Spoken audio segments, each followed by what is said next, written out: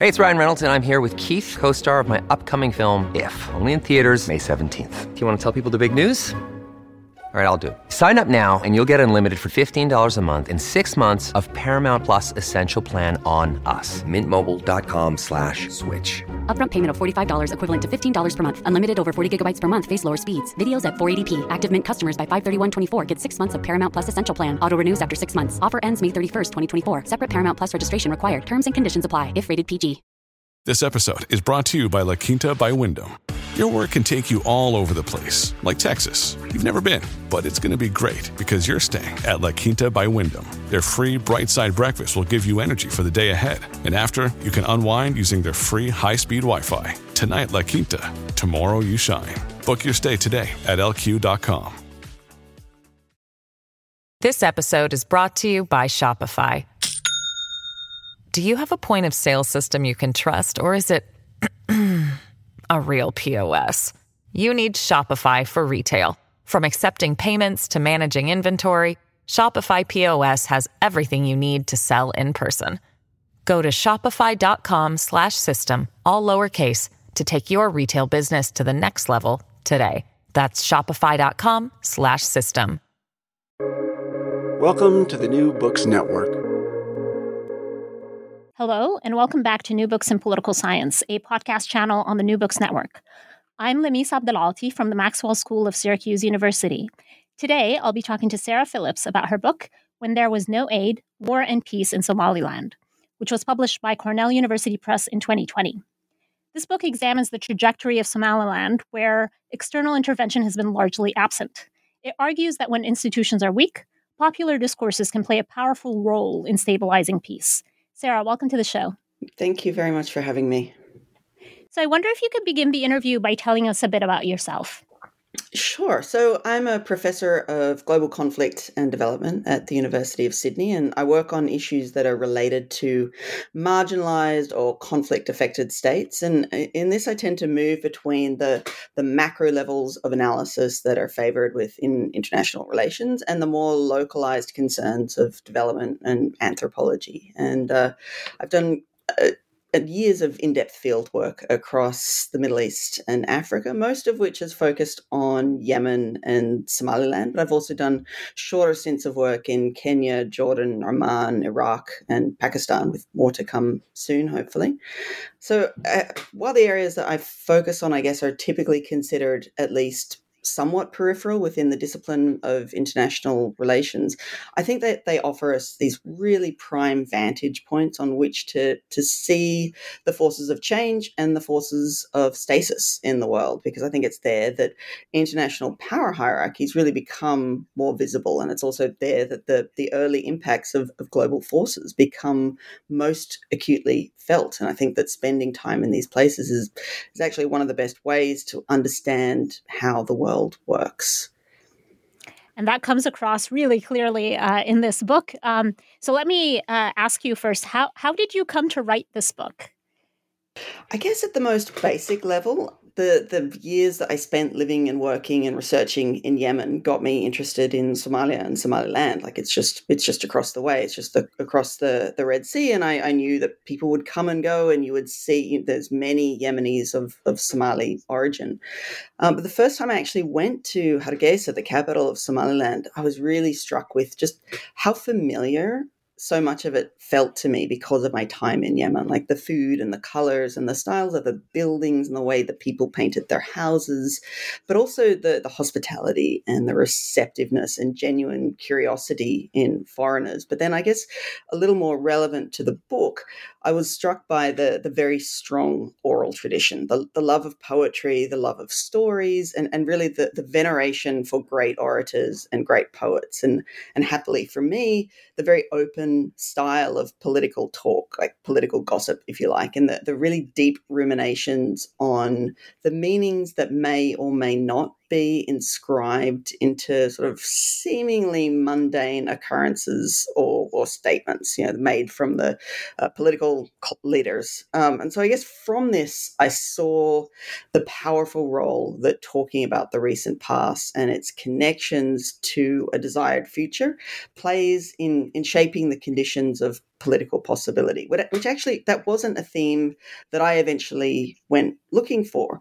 I went there trying to understand the nature of the peace building process, really, and the reasons why Somaliland was able to build and sustain its peace when the rest of Somalia was not. But this was something that just kept coming back and back. And so it became a much more powerful theme in the book as I went. So I'm hoping to dive into this argument much more. But before we do that, many of our listeners may not have a lot of familiarity with the region. Do you mind giving us just some brief, historical background about Somaliland and Somalia? Yeah, so Somaliland is if you look at the map of Somalia, which is kind of a little bit like the shape of 7, Somaliland is in the top northwestern corner. And it was a former British territory during the colonial period, and the rest of Somalia was colonized by Italy. And so as the colonial powers were leaving, British Somaliland, which is now Somaliland, became independent, and it was separate from the rest of Somalia. Now, it sustained that independence for 5 days, and after 5 days, it decided that it wanted to unify with the rest of Somalia because the desire for Somali nationalism and to reunite all Somalis under the one flag, under one nation state, was very profound. The union did not go as Somalilanders had hoped. It fairly quickly went awry, and Somalilanders, it seems, fairly quickly wished that they had not joined with the rest of Somalia. But the period of the fact that it was independent for these 5 days is very, very sharply etched into the independence discourse. And people will talk about it as it essentially forms the linchpin of Somaliland's legal argument for why it should be and why it granted independence and why it is a legitimate sovereign state. And so the idea is that this is not a secessionist movement. This is a reclamation of an independence that was once internationally recognized. And so, as I said, the period of union was a very troubled one for Somaliland, and the dictator Siad Barre was extremely brutal to the Isaaq clan, particularly in the northwest, culminating in a bombing campaign that is widely remembered as genocide by many within Somaliland. And that was in 1998, and it really helped to galvanize the Somali nationalist movement, or Somali national movement, which was it had sort of been this grassroots insurgency, but it really helped to bring it together. And ultimately, Siad Barre was forced from power. He left in early 1991, and shortly after that, Somaliland claimed its independence. But that's never been recognized by any other state formally. Thank you for that. Now, as you mentioned, we have this puzzle here, right? Why is it that large-scale violence ends in Somaliland but continues elsewhere in Somalia? So I want to ask first how you tackle this question in terms of methodology. So what sort of research did you do for the book? It was largely interview-based, or it was very predominantly interview-based. I did a few short little surveys that was trying to sketch out the backgrounds of some of the key elites throughout Somaliland's formational period particularly, but really it was interview-based. And so I interviewed people from most of the ministries, ministers, vice ministers, journalists, activists, a lot of students, people that you would, you have these happenstance meetings on the street, and you sit and you have tea and you learn more than you could have imagined. So essentially you try to go and be open to having as many conversations as you possibly can. And that sort of can help you to pull away a bit from this elite discourse about what Somaliland is and what independence means to Somalilanders. I must add, though, that I did the vast majority of my research, as most foreigners do, in and around the capital city of Hargeisa. And that's for a number of reasons. It's when I was doing this work, it was still a bit challenging to travel outside or far outside. It requires there's a number of checkpoints. You're required to have an armed guard with you, which is of course expensive. You have to hire a 4-wheel drive that can traverse the roads. The cost of this adds up, and that means that foreign researchers and journalists and diplomats who come to visit the country tend to get a fairly Hargeisa-centric view of what Somaliland is and what independence means.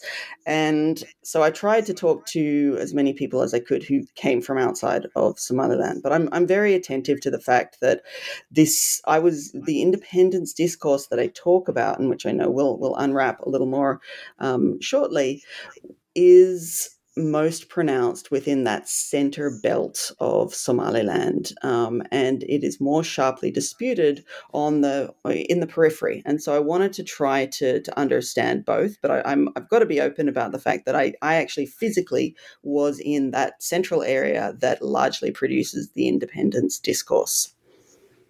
And I'm looking forward to, as you said, unpacking that much more. So the book is sort of pushing back against what you call the fragile states discourse. What do you mean when you talk about this fragile states discourse? So what I refer to as the fragile states discourse is this way of understanding the key drivers of poverty, insecurity, and violence in the global South.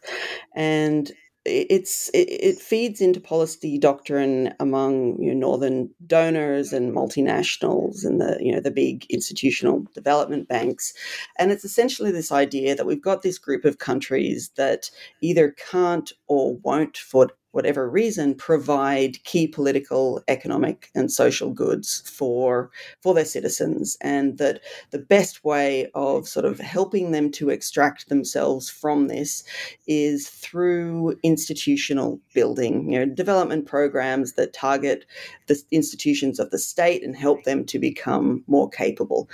And also, poverty reduction, peace building initiatives, post-conflict reconstruction, all get kind of wrapped up in this. But it's a way, I think, that it, as a form of labeling a place, it says a lot more about the person doing the labeling than the place that is actually being labeled.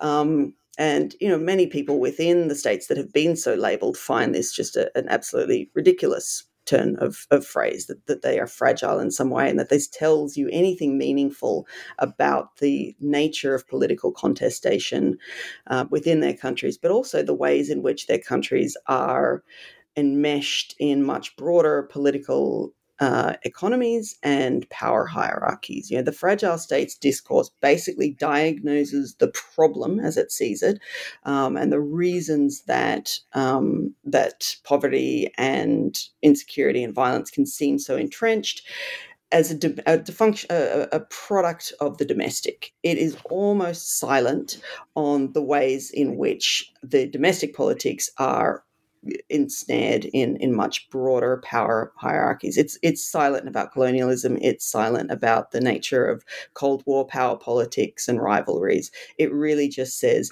there's a problem in this state. You are fragile, and here's how we're going to fix it by focusing only on the individual state in question. Thank you for that. So you say that Somaliland challenges the fragile states discourse, and one element of that has to do with its relative isolation from the international system. Can you describe that relative isolation for us?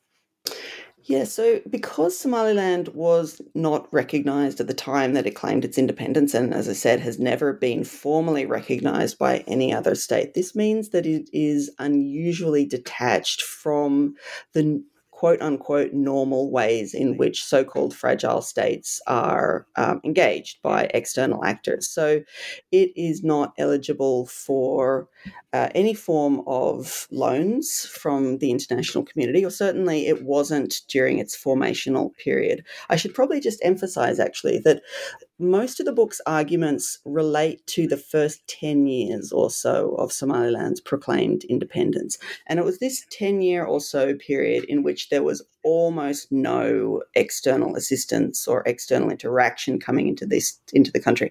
It's changed quite considerably since that time. There is actually, you walk down the streets and there's UN vehicles everywhere, and there's billboards advertising, the various works of, all manner of international development agency. But that aid does not go directly to the government, or the vast majority of it does not go directly to the government. That's changing slightly. But what I'm really interested in is that sort of first 10-year period that we can look at, because in this period, which is where Somaliland was consolidating its peace and, sort of demobilizing after a really violent period of civil war, you start to see things like, the fact that there was no diplomatic or financial support available to the state. There was no access to weapons. The Somalia as a whole was sanctioned, was under a weapons sanction. The government of Somalia can now access weapons, but Somaliland cannot. So there was no ability to just go and buy weapons. It was also separated from the ability to access loans. Like, it could not go and get a loan from the IMF or from the World Bank. But that also meant that it wasn't in debt. It wasn't struggling to pay off these large historical debts that had often been accumulated by a repressive elite. But it also meant that, you didn't have any multinational or international actor who was trying to prevent the war in Somaliland or to benefit from it. And I think that's a really key difference there in the way in which Somalia was integrated into the world economy, where, of course, you had just a tremendous presence of international militaries, international lenders, international weapons traders, international development agencies, all trying to have a say on how Somalia rather should extract itself from its period of conflict. And that it just is etched into the history of Somaliland, the fact that it was separate to this, and very, very proudly so. And, in the book, you make this very compelling argument that as a result of this relative isolation, Somaliland gives us this fascinating counterfactual case, right? That arguments about the effects of international aid suffer from the fact that we don't have a lot of cases where aid was absent, right? And Somaliland gives us exactly this kind of case, right? Where there wasn't external intervention. And so you show in the book how, in the absence of external intervention, peace ultimately comes about due to a series of pacts between elites in Somaliland. Can you tell us about how these elite networks function? So I just need to sort of go into that idea that it was a pact as such. That developed from just this very, very large number of clan conferences. So to say that they're elite sort of gives, I think, this impression, coming from a Western perspective, that we've got these discrete actors who are plugged into specific institutions.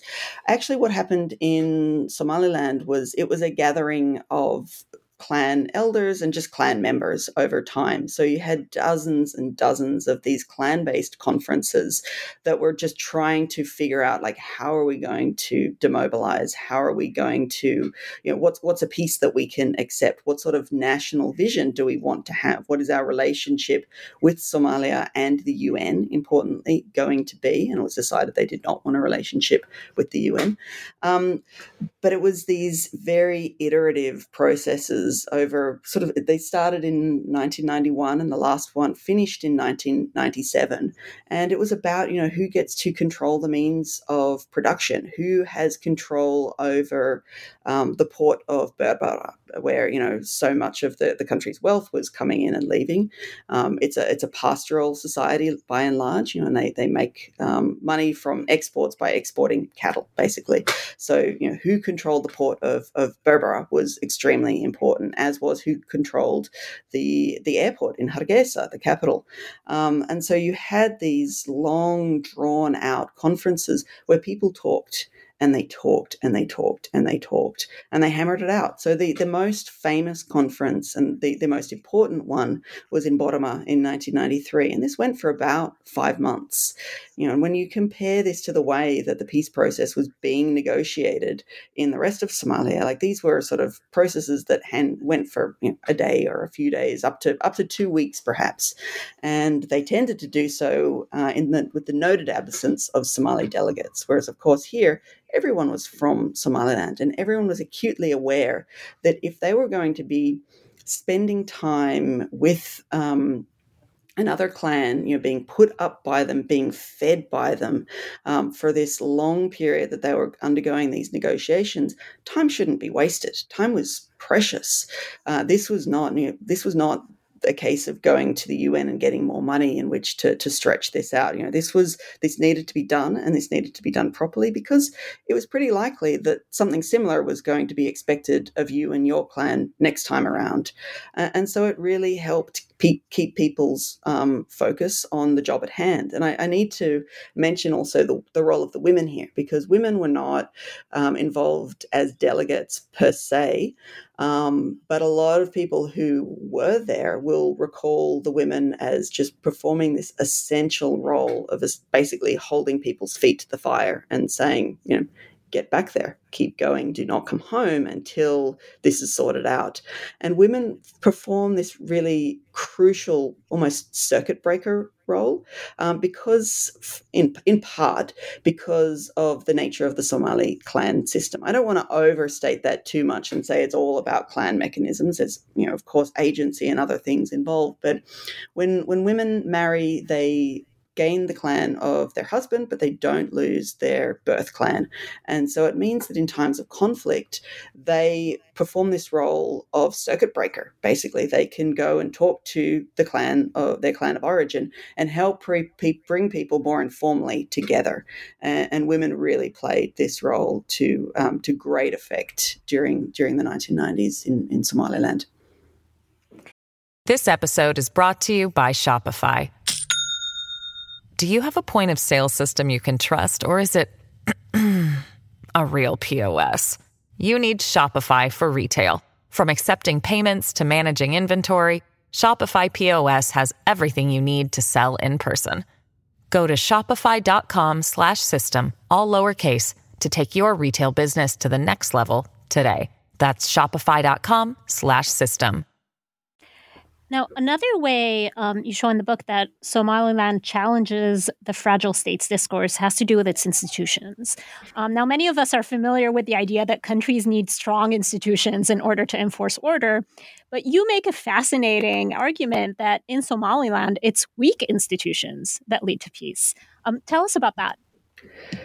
Yeah, so this came about from just talking to people about what brings peace.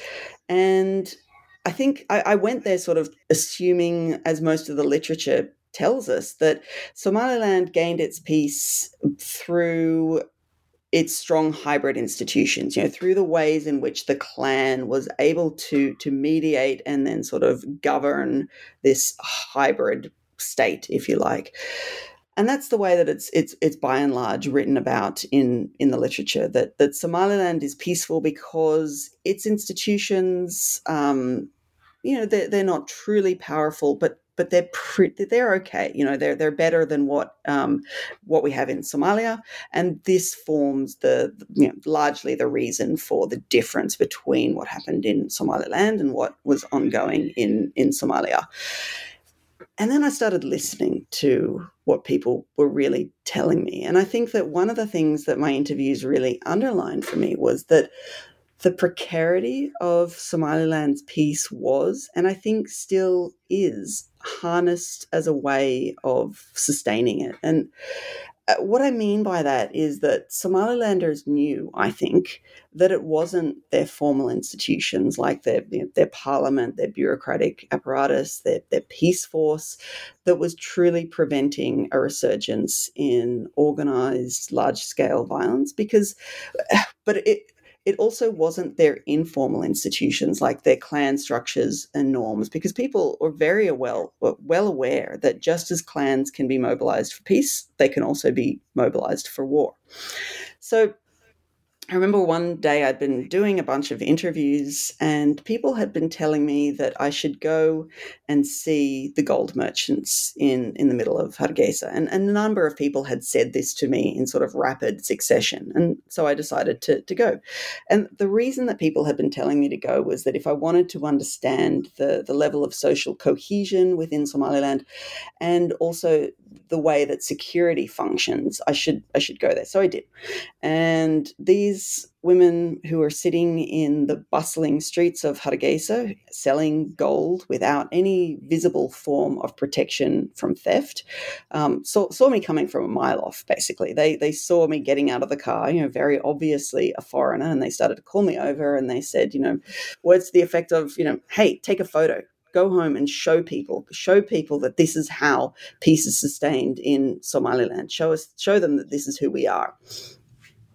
And that really struck me, because what I thought that they were sort of actually implicitly getting at is not only this difference between Somalia and Somaliland, but also the fact that Somaliland had actually experienced a very violent period not that long ago. And they sort of seemed to me, implicitly, of course, to be holding up this difference, this idea that I just kept hearing from people, that Somaliland works because Somalilanders want it to work. They make it work like it's something done through the sheer force of will. And so I guess this is where I really deviate from the rest of the literature on Somaliland, but also a lot of the literature on peace building and post-conflict reconstruction as well, which tends to credit either the state apparatus that was formed in Somaliland, the clan, or Somaliland's hybrid system, which is kind of the creative or the productive combination of the clan and the formal organizations. Because I think instead,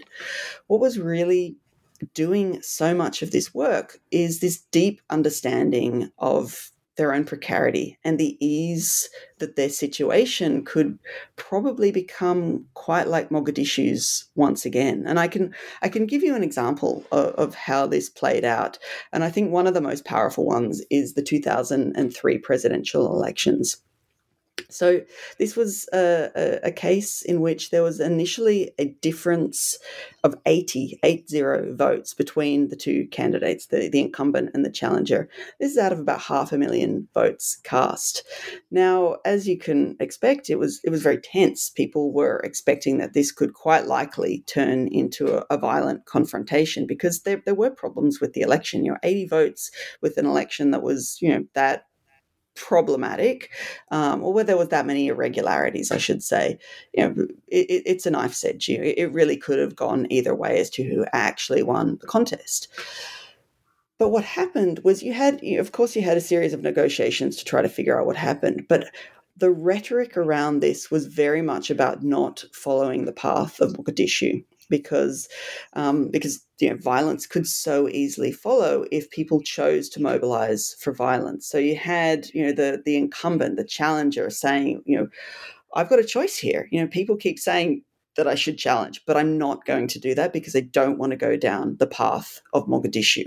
And I'm going to stand back and I'm going to say that I'm paraphrasing obviously here, but I'm going to say that there was some injustices done, but that's it. I'm done.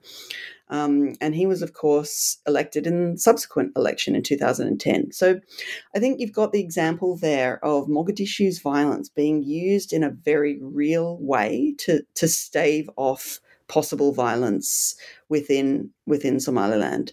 And there was a local researcher who also articulated this quite clearly to me. And this is back in 2013. So I'm conscious that this is a very fluid situation. I'm hoping to get back there soon and see how things have changed. But what he said to me, we were talking about what he saw as the major threats, and he basically said something along the lines of, I'm concerned that if the South does become more stable and the government there does begin to function, then what binds us together here is going to be affected by that. He said something like, what binds us together now is that there's no other option. So again, I was getting all these different senses that Somaliland's peace is very much constructed against a backdrop of Mogadishu's violence. But, to the extent that peace in Mogadishu could even pose a threat to peace in Somaliland. So over and over again, people are comparing the peace in Somaliland to the violence, real and imagined, in the rest of Somalia. So in a sense, what I took from this, I guess, is that I thought that the ability to sustain peace has not been so much despite the fragility of its institutions, but maybe also, in part at least,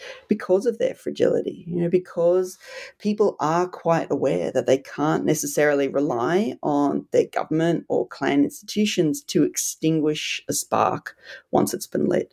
And as a result, the precarity of peace and the ease with which people believe that it could potentially come crashing down around them has been harnessed into this widespread understanding that political violence is just not worth the risk. And I don't think about this in a rational choice kind of way, but more in a discursive way in which violence doesn't really present itself as an option to be rationally assessed in the first place.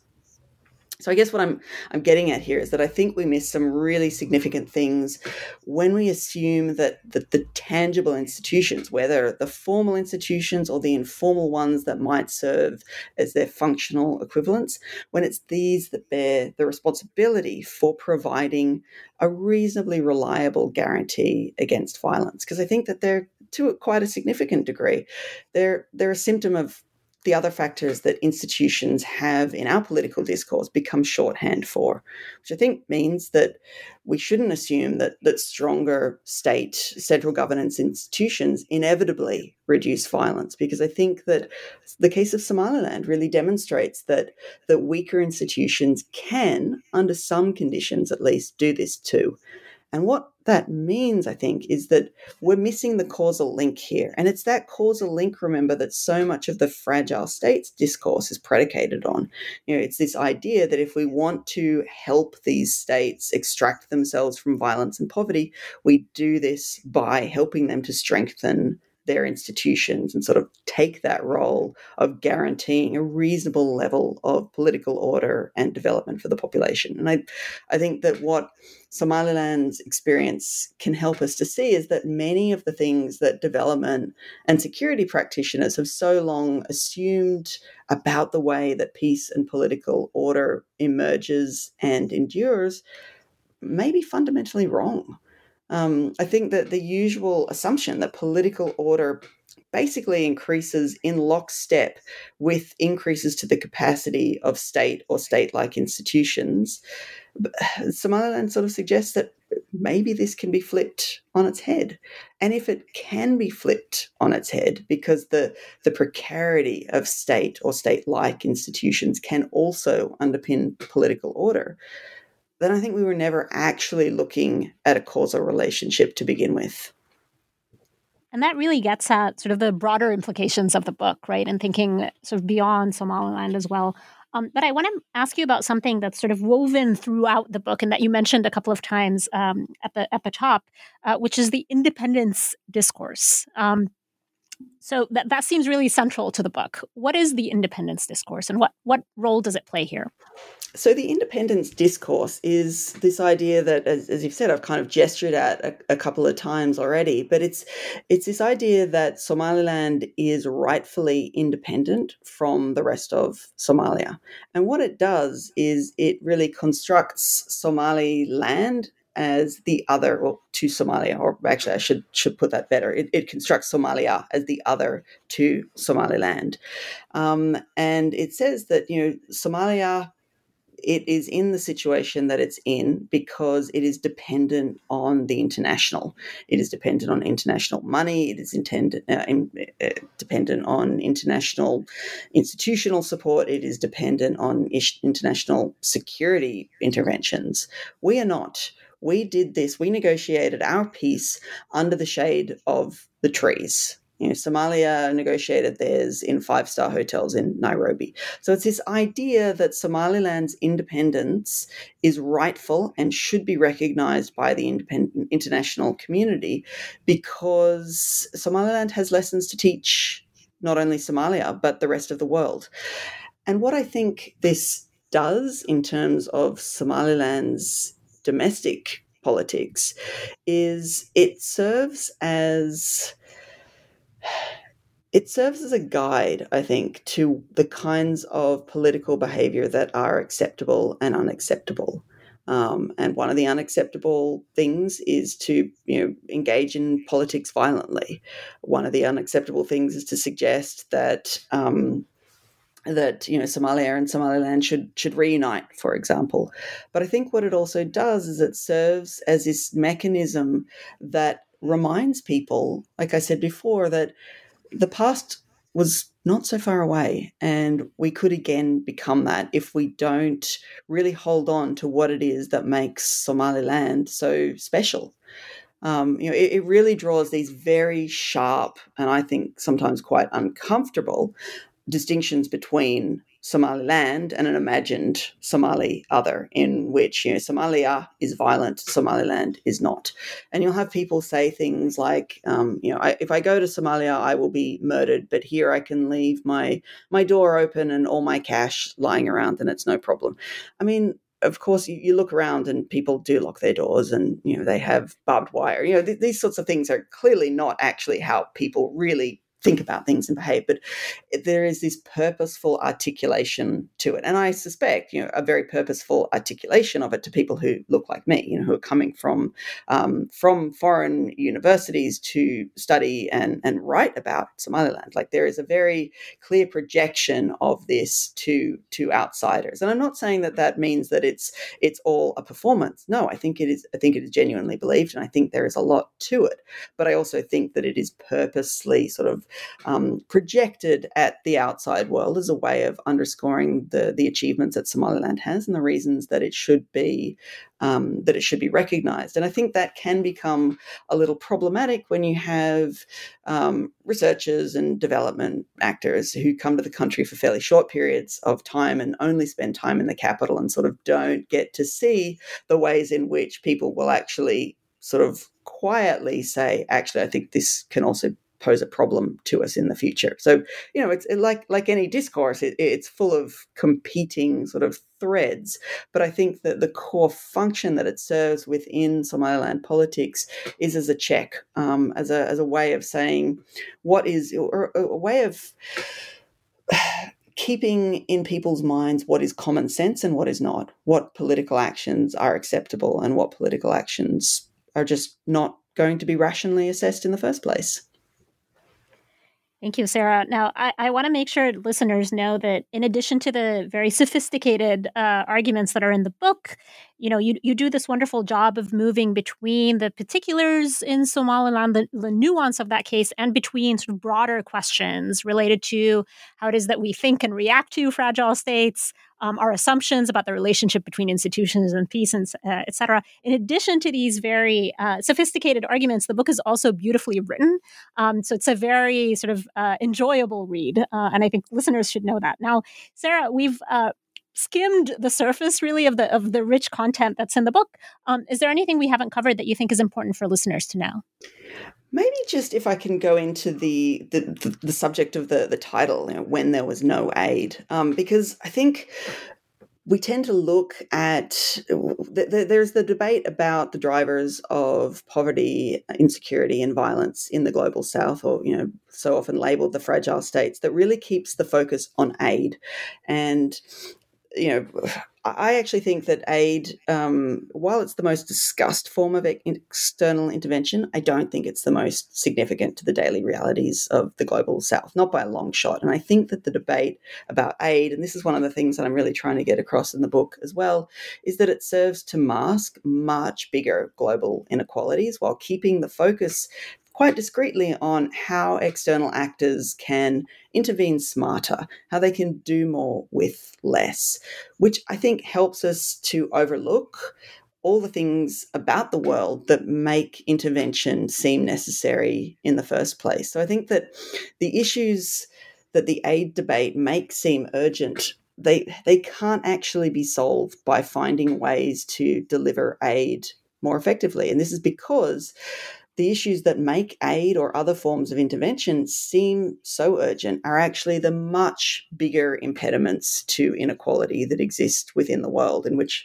I'm talking about the things that Somaliland was so unusually disconnected from in the first 10 years or so of its existence. So I'm talking about, diplomatic and financial support for repressive regimes by northern states, the access to weapon sales for repressive regimes, the militarization of northern economies and the privileging of security and counterterrorism concerns over other domestic issues like human rights, the inequitable trade regimes, global debt regimes, all of these sorts of things. I could give you a whole laundry list of them, and I do in the book, but my point is that all of these have got stronger levers for change within the home country of the northern-based donors than they do within the country that's being targeted for intervention. And yet, the discourse about fragile states is very silent on this. It's all about the need to improve the mechanisms by which aid is developed, because this is the way that we're going to extract them from the problems that they face. And the book is really saying, no, it's much bigger than this. And the fact that Somaliland didn't receive aid is part of it, but it's actually that it was not connected to these much bigger global inequalities for that relatively short period of time of about 10 years that I'm talking about, that helps us to, I think, sort of see the ways in which these much bigger issues are imprinted on the prospects for peace and development in the global south. Thank you for adding that important point. So we've taken up a lot of your time. So I want to ask you one final question. This book was published in 2020. What are you working on now? Well, I'm really keen to start traveling again to get this new project underway, and this has only just become possible again in the last few months from Australia because of the border closures due to COVID. So I'm working on a project that looks at how people in conflict-affected states talk about groups that have been labelled as terrorists, and these groups that have an established presence in their areas.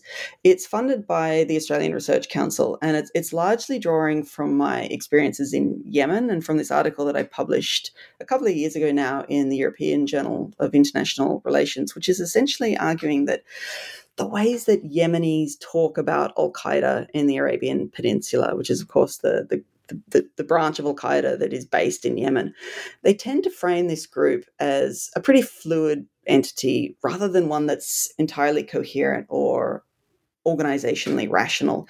And instead of seeing it as being inevitably opposed to the state, al-Qaeda there is understood more as being this kind of way in which elites can discipline a civilian population with plausible deniability. And so I'm really interested in the ways that Yemenis talk about al-Qaeda, but I'm also going to be taking that more widely to look at Somalia, Somaliland, Pakistan, and Iraq as well, because I'm fascinated in the ways in which the local understandings of the things that affect people's daily lives and daily security tend to be extracted from or overlooked or marginalized in the ways in which counterterrorism or, as we're talking about Somaliland development discourses are play out in the international community. Because I think the ways that local people talk about militant groups around them are often sort of just assumed to be irrational or partisan, or just, they don't really get it. And I think that is profoundly wrong. I'm not trying to say that the ways in which people talk about these organizations are always and inevitably true at all. What I'm interested in is understanding what these beliefs do, because I think they do a lot, and I think that by ignoring them, we risk completely misunderstanding what's actually happening on the ground. So there's some threads from the book on Somaliland that we'll be carrying through to this current work. That sounds like a great project. Well, Sarah, I really enjoyed our conversation. Thank you for being on the show today. Me too. Thank you so much for the invitation. The book is Sarah Phillips's When There Was No Aid, War and Peace in Somaliland, published by Cornell University Press in 2020. Thank you for listening.